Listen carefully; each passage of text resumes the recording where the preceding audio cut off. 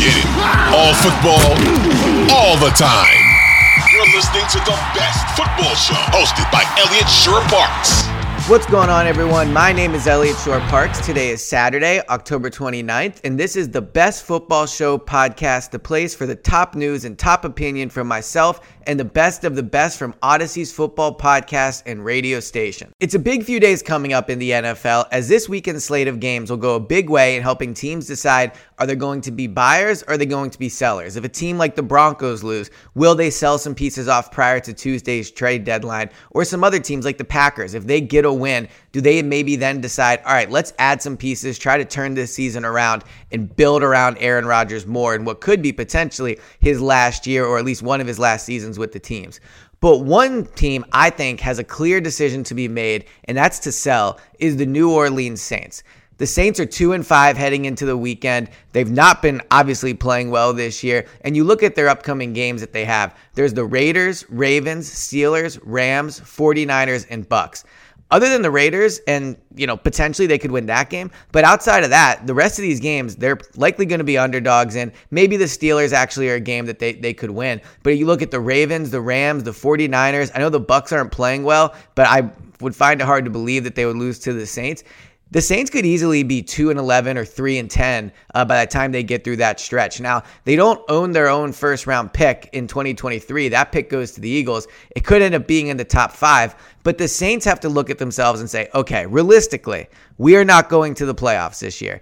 And they don't have a quarterback. So when you're not going to the playoffs and you have no answer at quarterback, your goal at the trade deadline should be to do one thing. That's acquire draft picks to help you get that quarterback this offseason. Because the Saints won't have their first round pick, they're going to have to package picks together from future years, picks in the second, third round this year to try to get up and potentially get one of what could be 4 or 5 quarterbacks that will go in the first round. They desperately need some new life at the position, and the only way they're really going to get it, I think, is via the draft. So how can they acquire more picks? I know he's a legend there, and I know he's still playing at a relatively high level, but I think the Saints should trade Alvin Kamara prior to Tuesday's deadline.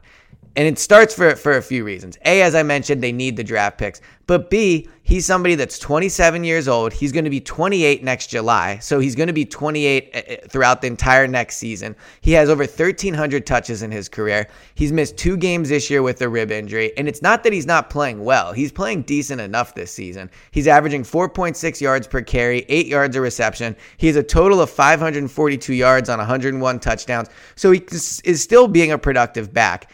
I think on other teams he would play better. I think the lack of strong quarterback play there, the lack of other weapons around him. I know they have some solid pieces, but they don't have a ton of weapons around him that other teams have to worry about. It's making it harder on Kamara. Here's a guy that has 1,300 yards each of his seasons in the NFL. I think he still definitely has talent. So if you are another team and you acquire him, I think you'll get him playing at a higher level than he is right now for the Saints. Contractually, moving on from Kamara makes a lot of sense for the Saints as well. He's only making $1.3 million this year in base salary. So for a new team, you're only going to have to pay half of that. So you're talking about, roughly $700,000, $650,000 on your cap. That's obviously a very good deal for a player like Kamara. 2023 and 2024, he has base salaries of around $10 million. It's 9.4 in 2023, 10.2 in 2024. Those are not guaranteed yet, though. I believe his 2023 salary becomes guaranteed the first day of the new league year, or around mid-March is when that becomes guaranteed. So if you're a team acquiring him, you can decide whether or not you're going to pick that up or whether you want to, have it not be guaranteed. Like that's a decision you can make. It's a negotiating tactic to redo that deal essentially at 28 years old, which is what he'll be the following season. And a running back, he's not going to have a ton of leverage in a negotiation. So I think contractually, he's actually pretty attractive to other teams. And I also think for the Saints, you do clear that money. You clear the 9.4, you clear the 10.2. Like the Saints are a rebuilding team that need to get a quarterback. So paying a running back that's 28, all that money, it just doesn't make sense for them to do it right now. What makes the most sense for them is to cash in and trade him right now while he's still healthy. He could, suffer an injury at some point the rest of the year. He could not play as well. I mean, with the team, like I said, they're going to be potentially 2-11, 3-10. Like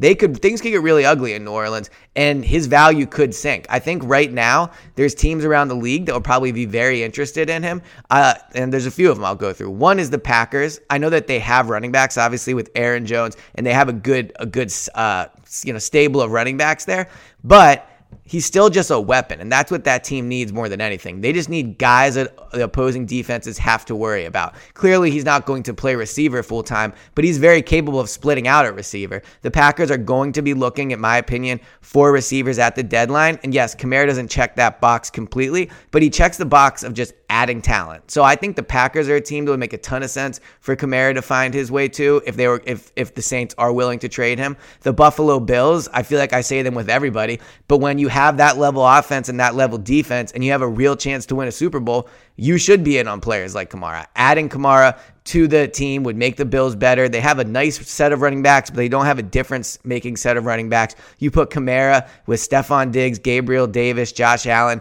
You're talking about one of the most dangerous set of offensive weapons in the league there to go along with a quarterback in Josh Allen that clearly is one of the best in the league. So Kamara would make a ton of sense there in Buffalo. A team I think he would make a lot of sense for too as well would be the Chiefs. If you look at Andy Reid and his history, he has a history of doing really well with running backs that can catch the ball. What he did in Philadelphia with Brian Westbrook, I think Kamara, a slightly different player, but he can do a lot of the same things. He's great in space. He'd be really good with the screenplays Andy Reid used to run for Brian Westbrook. He could split him out wide. He could get really creative. And again, he's just another weapon for teams to have to worry about when you're playing the Chiefs. Right now, it's Travis Kelce.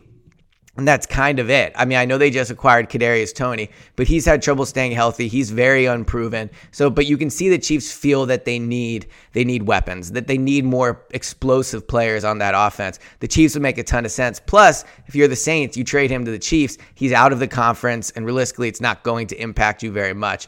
Of course, I'm going to say the Eagles just because their GM is Howie Roseman. They always have interest in players, and they have interest in a running back. I know they already acquired Robert Quinn, but if you go out and you're looking for a running back, Kamara could be there. Now, the problem is Howie has fleeced the Saints multiple times. He got Chauncey Gardner-Johnson from him. He got the first-round pick, maybe potentially. I don't think Howie would ever do this, but maybe if there's a Kamara trade between the two teams, there could be something added to that trade, or I don't know. But the Saints could maybe try to get their first-round pick back. I don't think Howie in a million years would do that. But maybe you get a third-round pick. Maybe you get potentially a second-round pick, if it's a third-round pick that could turn into a 2 or something like that. The Eagles make sense because they need a running back, or at least they need a backup running back is what they really need. But if you can add a player like Kamara to that offense, you go from a 6-0 team that's a legit Super Bowl contender to being in the conversation with the Bills and the Chiefs. So there are certainly teams out there that I think would have interest in acquiring Kamara, and I think it makes sense for the Saints to move on from him. As I said,